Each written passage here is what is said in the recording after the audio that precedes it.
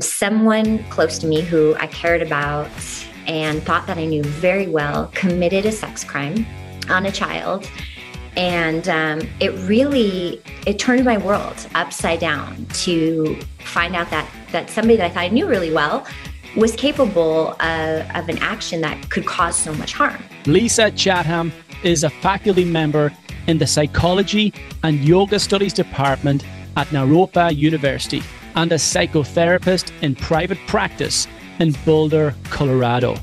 For over 10 years, she has worked with adults, couples, and groups on a wide range of issues, including anxiety and depression, sexuality and identity, failure to launch, intimacy and autonomy in relationships, and psycho-spiritual well-being. One of the biggest reasons that I've seen is lack of education. A lot of these crimes could easily be prevented. Families talking about sexuality in the home and educating their children about what consent looks like. She specializes in family systems, forensic psychology, and in the treatment and assessment of men who have been convicted of a sex crime. You know, you can't unfuck somebody. Let's think about how important this event could be and how dangerous it could be. Before we begin today's episode, I would really appreciate a review on whatever podcast platform you are listening to this on. This helps to get the message out there to men and therefore encourage and inspire them to level up their life. So without further ado, this is the Modern Warrior Podcast. I am your host, Gavin Meenan. Thank you for tuning in. So Lisa, can you tell me about a difficult experience in your life, a struggle in your life, a painful experience in your life, which ultimately became a catalyst for positive growth and progress in your life? Yes, I've had quite a few of those, but the one that has specifically shaped my career and how I show up in my professional work was an experience that occurred in the beginning. I was in my undergrad psychology, and someone close to me who I cared about and thought that I knew very well committed a sex crime on a child. And it turned my world upside down to find out that somebody that I thought I knew really well was capable of an action that could cause so much harm. And because I'm naturally curious about human nature, that's why I went into psychology. Why do people do the things that they do? I started to do a ton of research. Was everything I thought about this man wrong? Did I miss all the warning signs? Does this mean that, this person is a terrible person who needs to be isolated from society? What does this mean? And as I started to research sex crimes, I found out that everything I thought I knew about sex crimes was wrong, and had been informed by the news and media and high profile sex crime, information, and that I didn't know about what it was really like out in that world. And I became super intrigued by it. All of us are surrounded by sex crimes. They're everywhere. They're happening, whether or not they're reported, they're very close to home. And we sort of have this misconception that, it's the stranger danger thing, it's out there. But these crimes are actually happening really close to us. They're in our families, they're in our churches, they're, in our schools. And so I became very passionate about prevention. I focused my education on forensics, and now I'm a therapist who provides offense-specific treatment to men who've been convicted of sex crimes. Mm-hmm. What was the one thing that you discovered there through your research that became the defining moment in terms of, oh, hang on, this is not all that I thought it was. You say that much of what you knew about these sex crimes were wrong. What was the, if this is even a word, what was the wrongest thing that you found? I like it. Yes. That, The wrongest thing that I had programmed in my mind, I would say, is that what I believed was that if a man had committed a sexual offense, that he would continue to commit sexual offenses for the rest of his life, and that, you know, we needed to keep these people far away from, you know, our wives and children. That was sort of the wrongest thing that I had. When the truth is that recidivism rates, you know, recidivism meaning the likeliness that a person is going to commit another crime of the same nature, are really low for men convicted of sex crimes. So that was a big surprise. That means that a man can have an offense and never have another offense again. But that's actually more likely than it being the other way. Is this subjective on the experience, such as if it was a sex crime against a woman versus a sex crime against a child? That's a really good question. In my experience, no. And in terms of research, I don't think so.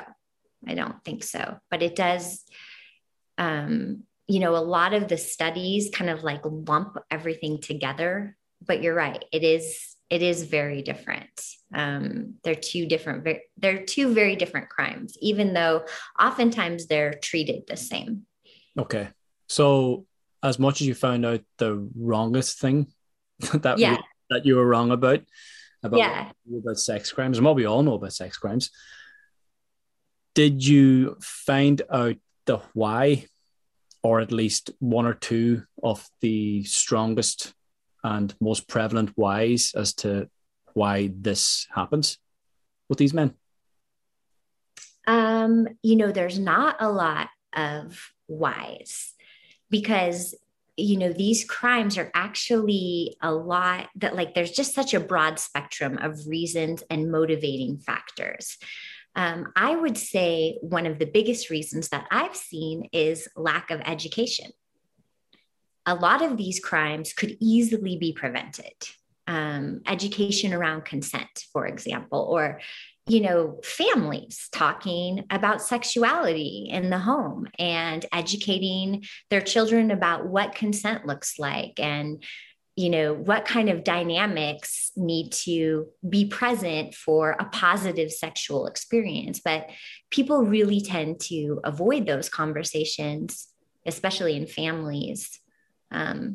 Yeah. So my biggest why in my mind is always because America is so weird about sex. Why is that? Well, lots of places I think are weird about sex, but I'm living in America, so that's where I'm experiencing it firsthand. I mean, I think the shame, the puritanical influence that creates shame has left like a genetic imprint in our system. So even just talking about sex for a lot of people is really uncomfortable. Mm-hmm. And then that, you know, shuts down information being shared. I have a lot of clients who, you know, they're young and, you know, they're at a party and everybody's drinking and they think, you know, the woman's totally into them. And then she passes out drunk in their bed and they touch her thinking that she was all for it. Now that's something that could have been prevented by, you know, some solid education. Mm-hmm. From both perspectives, for the man and the woman.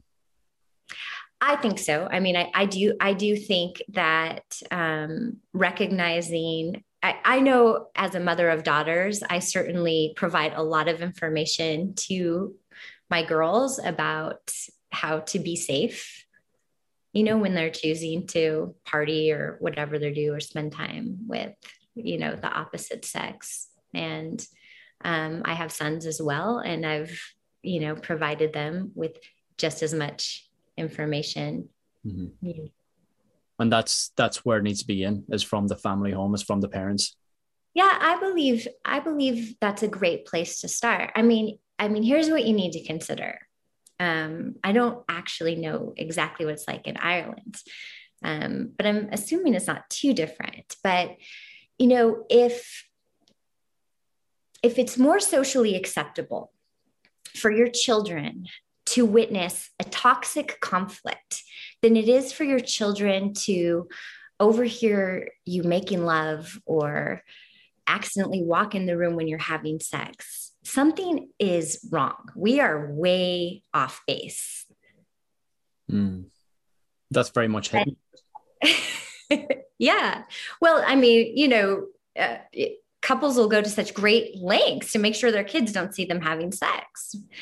And yet, these nasty arguments in front of their children. And that's just has always, been so perplexing to me. It just seems like we are so far off base when it comes to sexuality and, creating more of like a sex positive environment. But I think we just get so uncomfortable. I mean, people just get uncomfortable, even if you're just talking about regular sex. Yeah. Do you believe that the mold has been broken? Or is there still a massive struggle in terms of this generation of parents having these conversations with their children?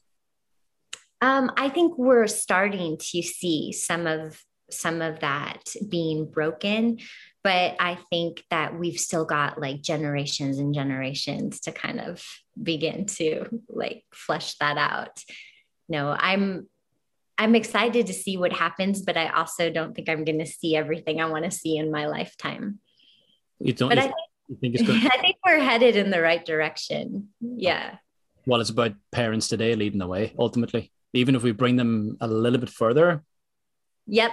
And then they'll take their children further because it's going to be, less weird for them. Because a lot of us parents grew up in really religious homes, and that's, religion is changing shape. And did you grow up in a religious home?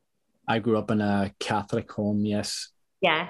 Yeah. My father's a minister. So, yeah, there were a lot of taboo topics in my home. And, there were just things that we didn't talk about. And so then there was feelings that you didn't know how to work with. And, yeah, have unanswered questions.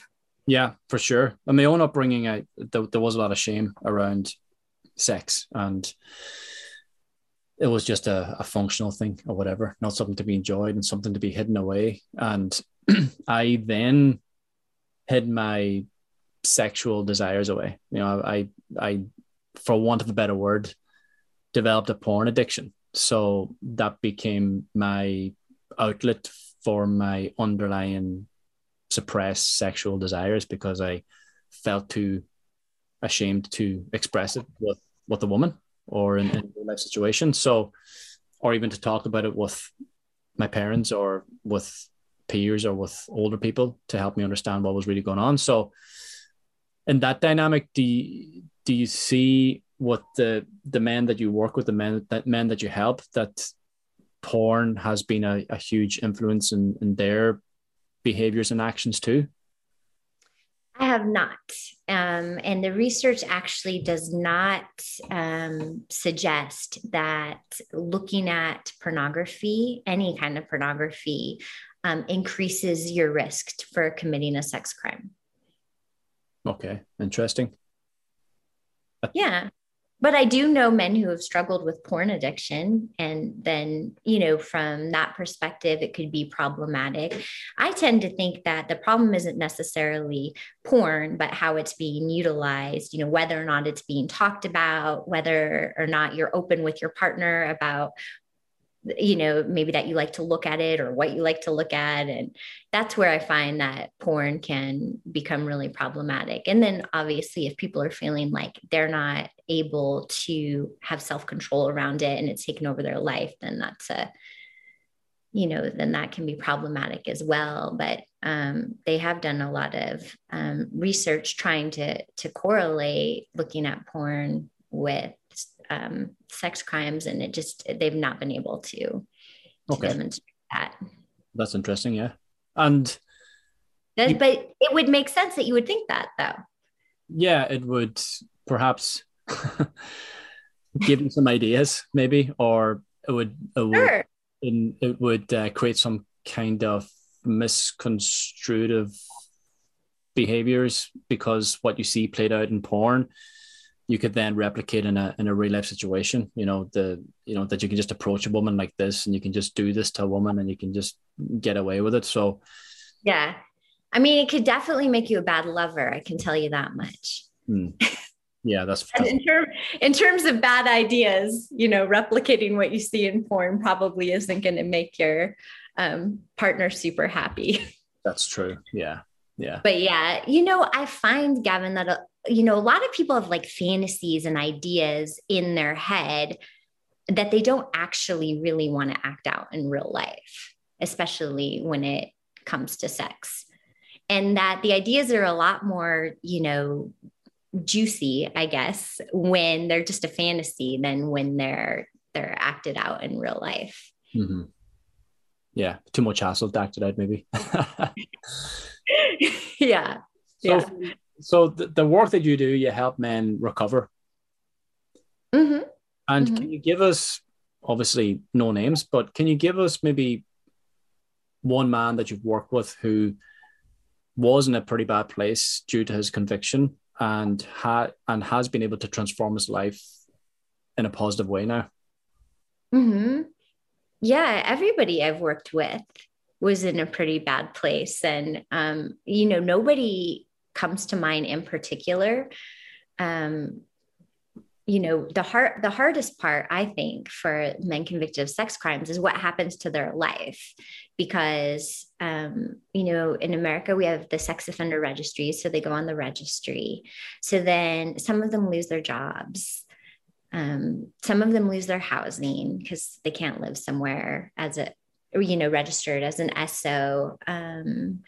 Sometimes they've lost their families as a result of what they've done because it's so shameful.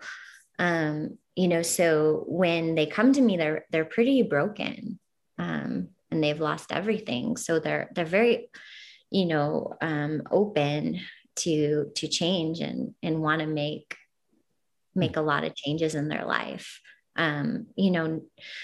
Nobody wants their whole life to be characterized by the worst thing they ever did, and some of these men's crimes was like a 30-second event, and I don't believe that their life needs to be characterized by that 30 seconds. One mistake. Yeah. Yeah. Yeah. So I've seen lots of men transform their lives and completely change and have incredible remorse for their actions and pain for how they caused harm, and are really wanting to repair that. Mm-hmm. What does that look like? What does the process look like? For repair? Or repair with yourself? Yeah. With yourself. Yeah. Well, I mean,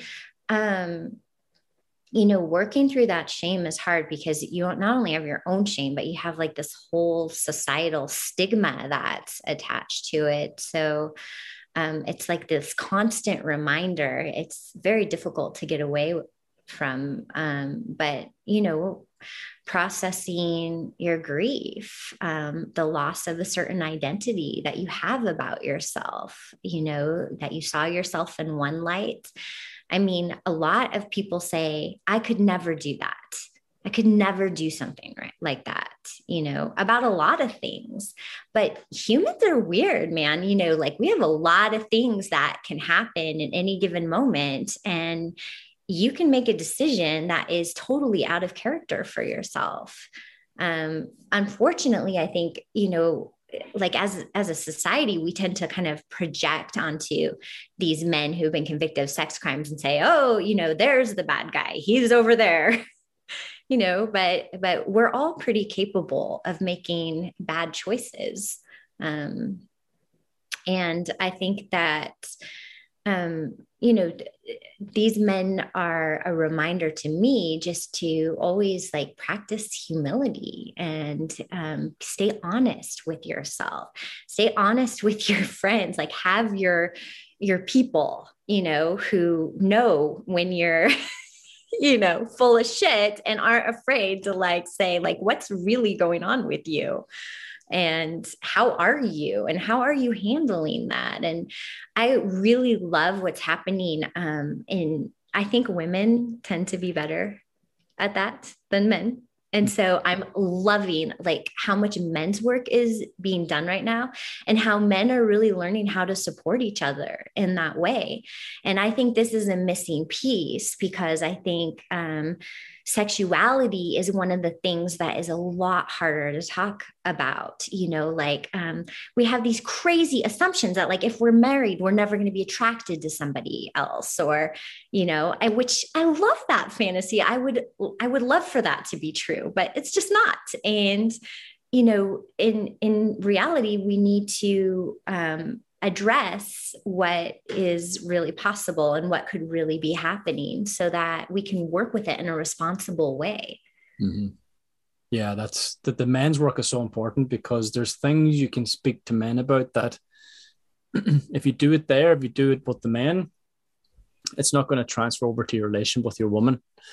And therefore, it's not going to disrupt the relationship. And also, because you're working on yourself and you're working with these men, you're not bringing that responsibility of her having to look after you or her having to hold an emotional space for you so she can deal with your emotions or help you with your feelings. And therefore, this can create, I feel, in my own personal opinion, can create a lot of friction and difficulty within the relationship. And then she feels like she needs to mother you and doesn't become the wife, she becomes your mother, you know? So I feel it's so we don't want to be your mother.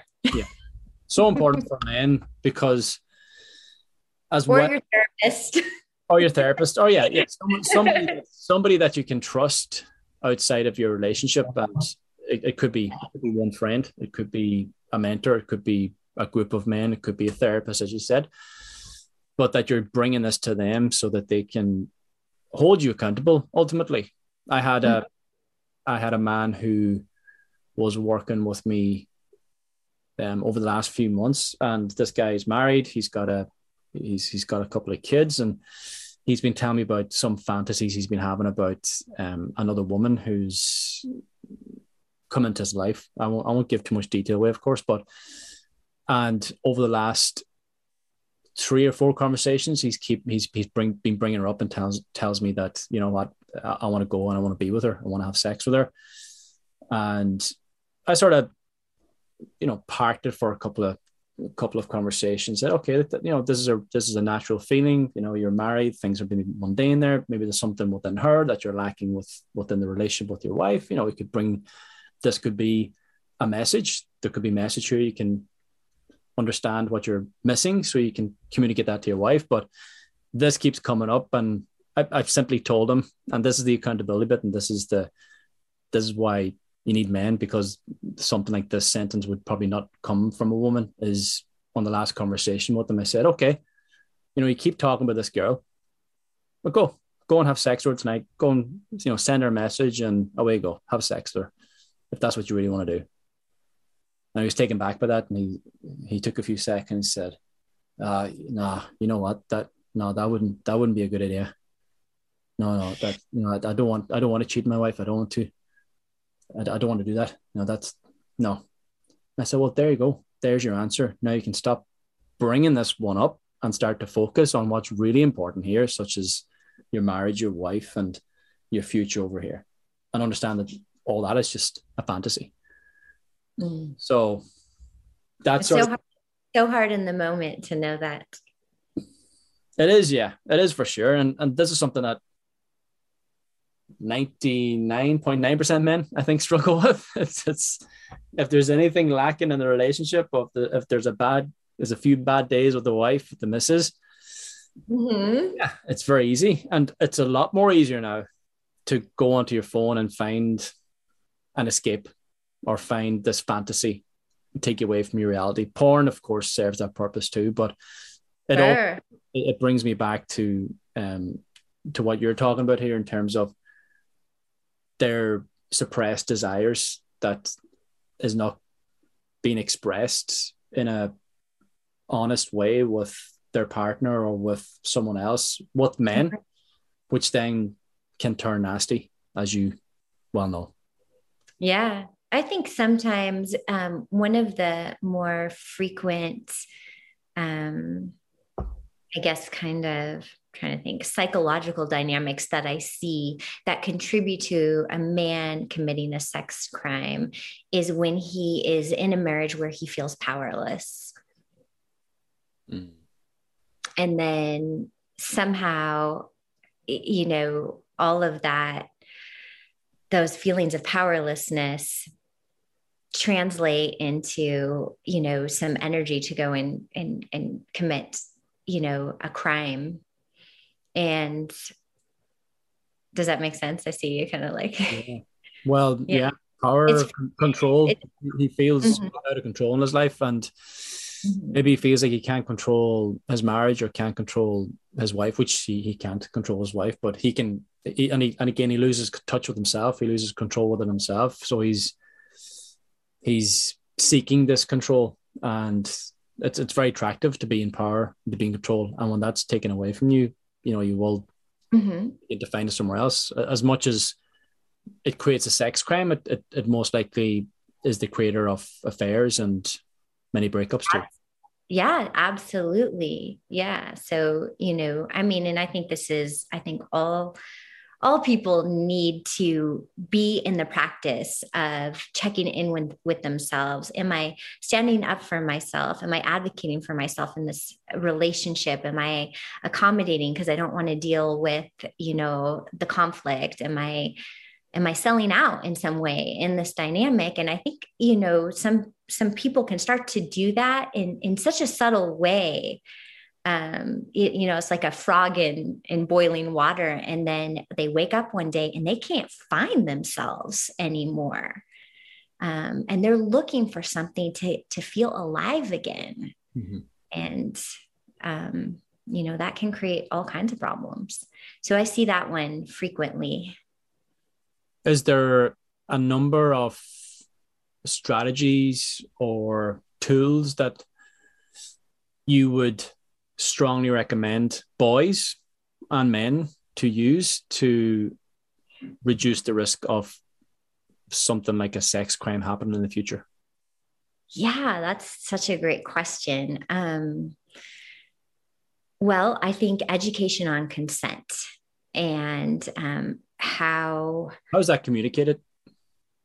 um, how is that communicated? So, I mean, I would start with something like, you can't unfuck somebody.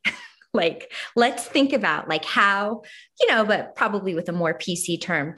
And, let's think about like how important this event could be and how dangerous it could be, if things don't go right. And it was important to me just knowing everything, all the work I've done, because I don't just work with adults. I used to work with juvenile offenders. So when my sons were teenagers, even though they were solid dudes, I was like, it's my job as a mother to make sure that they don't commit some kind of sex crime because I've seen this happen, so easily. It just can happen. And so when I talk about consent, I talk about 5 elements of consent. Experience, knowledge, power, self-image, and capacity. And that conversation is really juicy, and that can branch off into lots of different topics. And when you bring things like this up, sometimes it's just important to get people talking about sex, and feeling more comfortable about it. Most people have a physical response when you bring up anything sexual. They'll feel like a wash of sensation in their genitals, or their chest gets, flushed, or, whatever, because of this kind of deep shame place.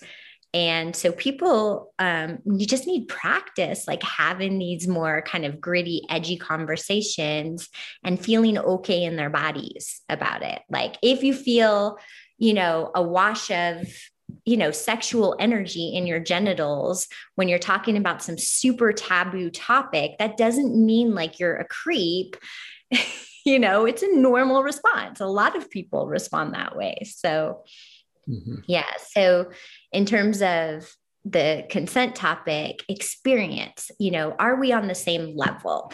Does this person know that what we're about to do and have the same level of experience? Knowledge. Have I provided this person with all the information they need to make an informed decision? Like, for example, if you're married and you don't tell that person you're about to sleep with, they really can't consent to having sex with you because they don't have all of the information. And that's not a crime, but you're a jerk. So, yeah. Power, is there a power dynamic at play? Are you the retreat leader? Are you the therapist or the minister? Is there, a coach, some setup? And, obviously with those types of situations, there could be a criminal piece to that. I like to consider self-image as an element of consent. Is this person saying yes because they think it will earn them love? Interesting. Yeah. And then capacity is about, where is that person's state of mind? Are they clear? Have they been drinking? Are they, did they just come off of a retreat and they're super expanded in their awareness and way open and need some time to integrate before they could make a decision like that? Or, so these types of conversations before, taking off your clothes is a great idea. And I always say, if both people are not 100%, if you're like 98%, that's a no. Just say no. Wait until you're there. Wait until you're all the way there. And, and wait until your person is all the way there. Yeah. It's difficult though, because again, from a woman's perspective and a man's perspective, there does seem to be an underlying pressure there to sleep with someone, because you feel like if you don't, then they may reject you, or they may, again, it may be some sort of a message to you that they're not that interested in you. Mm-hmm. Yeah. Yeah, I've definitely heard that before. So but it seems like there's experience maybe a little bit of confusion or mixed message, or perhaps do something that is totally, out of alignment with your personal integrity. I mean, it seems like a simple choice to me. It's simple, but not easy. Yeah. Well, I think what I'm talking about would be more prevalent with the younger generation, like teenagers and early 20s, which maybe. Yeah. Well, especially now with the hookup culture.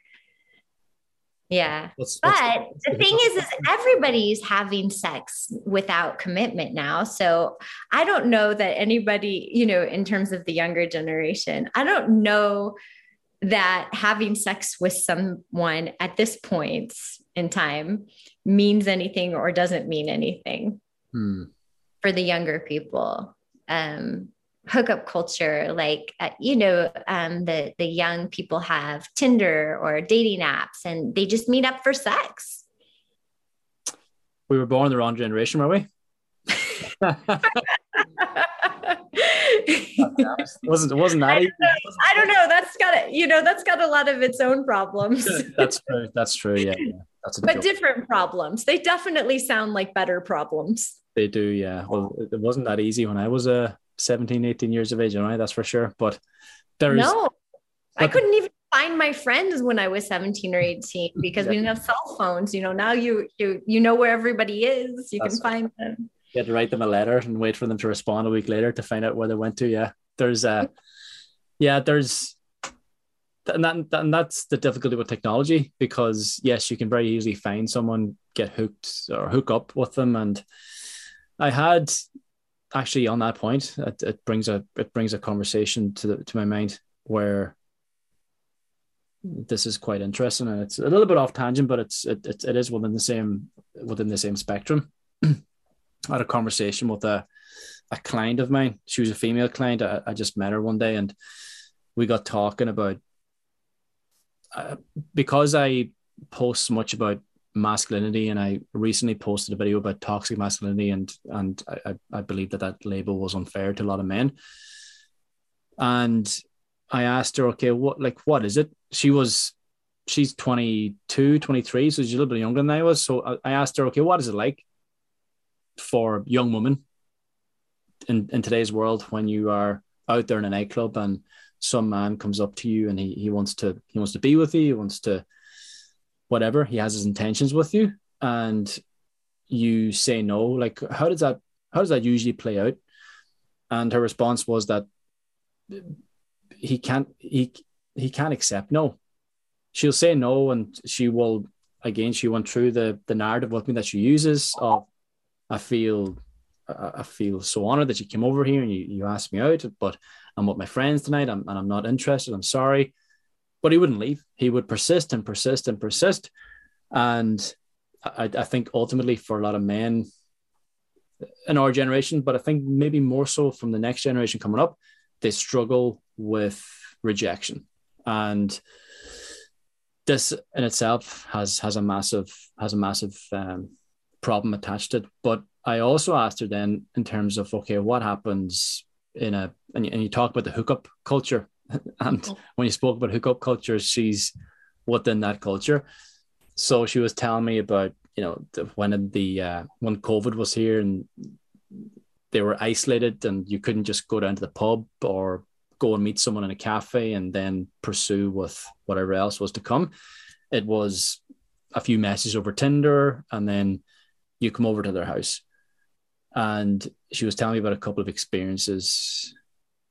experiences, where she would go to someone's house and the vibe was pretty good through the messages, but then she'd get to the house and she'd realize that she didn't want to sleep with this guy. She didn't want to have sex with this guy.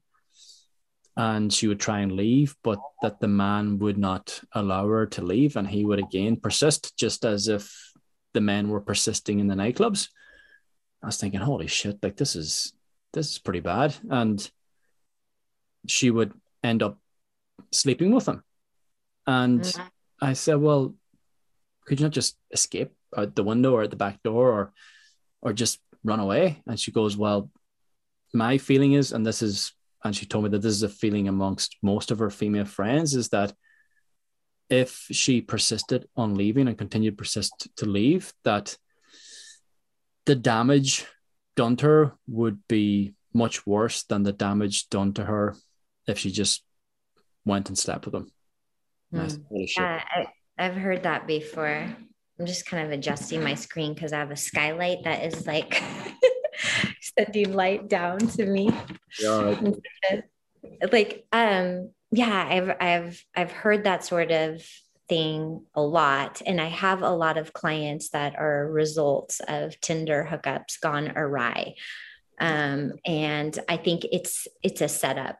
It's a setup for sex crimes. You don't know the people very well. It could be really dangerous for women, of course. Yeah. And I always just encourage women to take tasers with them everywhere. That's a good tip. If their no isn't being heard, they feel like they have some, way to defend themselves in some way. Or, another thing they can do is like say to a friend, like, I'm going to this person's house. If you don't hear from me in 30 minutes, come get me.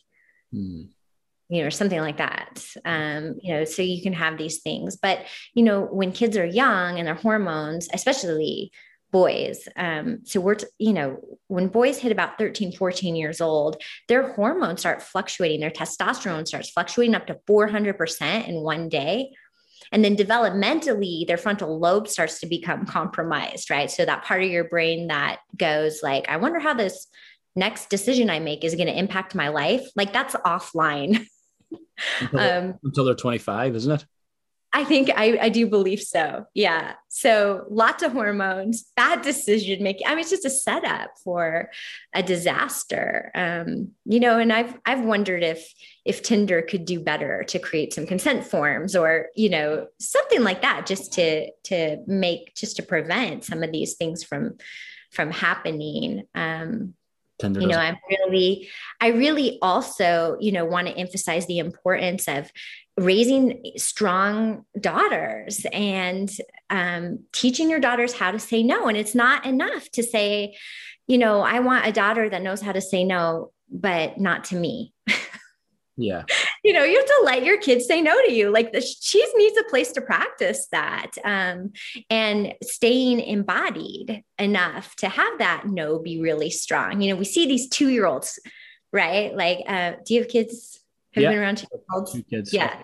So, 2-year-olds, they're like, no, yes, I want that. I don't want that. Like they're so that embodied immediacy. It's like right there, right? Like, how do we hold on to that? Like give them enough skills to be respectful and, do what they need to do, but not like totally wash out that sense of embodied knowing. And I don't think it's just parents that eradicate that in women. I think there's like a lot of societal messages that get sent. We have jokes about like resting bitch face and, things like that, encourage women to, look sweet and smile and be nice. And, instead of like looking at our daughters and saying, what, let me see your don't fuck with me face.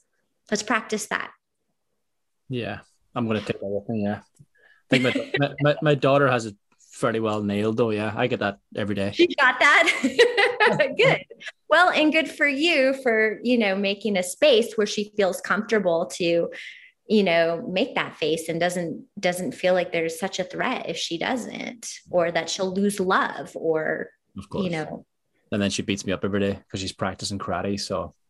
Oh, that's awesome. I've got her well trained, yeah. So yeah. I know what's ahead of her. I was a boy and I'm a man, so I'm preparing of what's yet to come. And in my absence, of course, my somewhat absence, she'll be out there on her own for most of it. So strong daughters and strong men as well. Yeah. And I was sort of curious as well in terms of,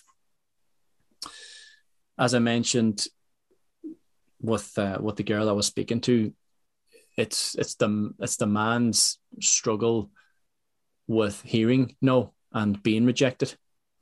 Mm-hmm.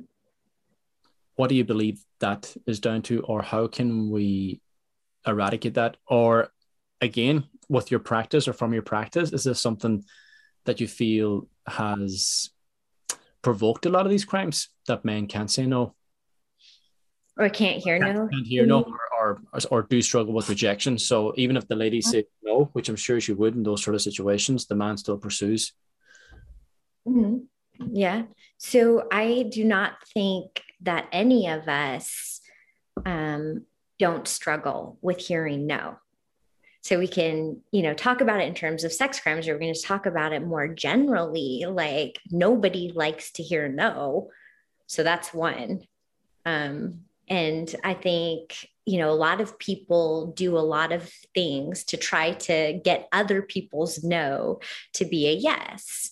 And that's almost normalized. Like you can watch the subtle way that people, like for example, think about like a little kid being asked to hug, their Uncle Jerry. Do you want to give Uncle Jerry a hug? No. Are you sure you don't want to look at Uncle Jerry? Just give him a hug. Like there's a lot of ways that, we just don't accept no. And whether it be about something sexual or something else, I mean, I hate it when people tell me no. Like it's, I want to get my way. I want to get what I want. We all do.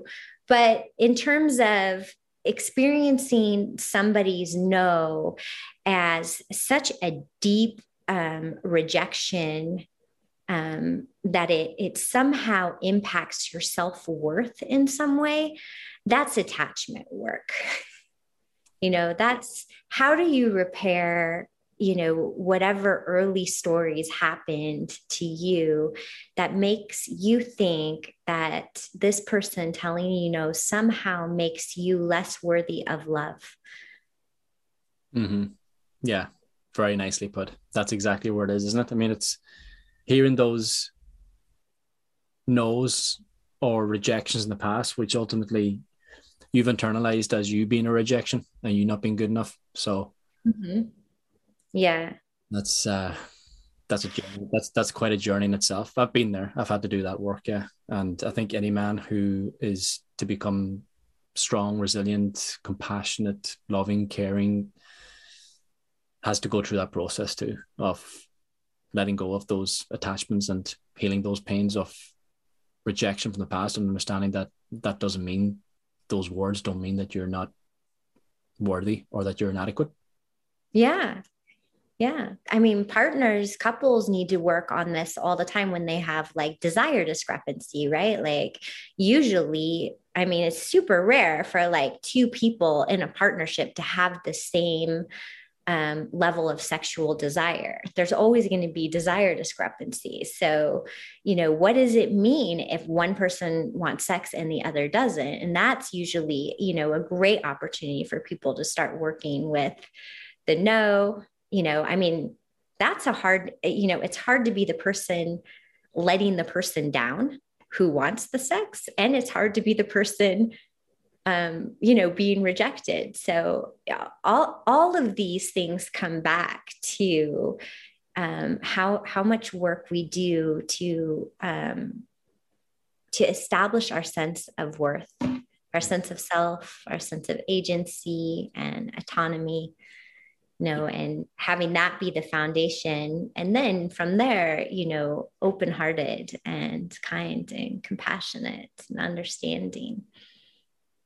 Well, that's a lovely way to wrap up the episode. Thank you so much, Lisa. And it's been brilliant having you on, and I admire the work you do. It's so important. And thank you for all you do. And if any man listen to this podcast, or anyone listen to this podcast does want to reach out to you and communicate or get to know you a bit better, or get to know your work a bit better, or does need some help, where's the best place to find you at?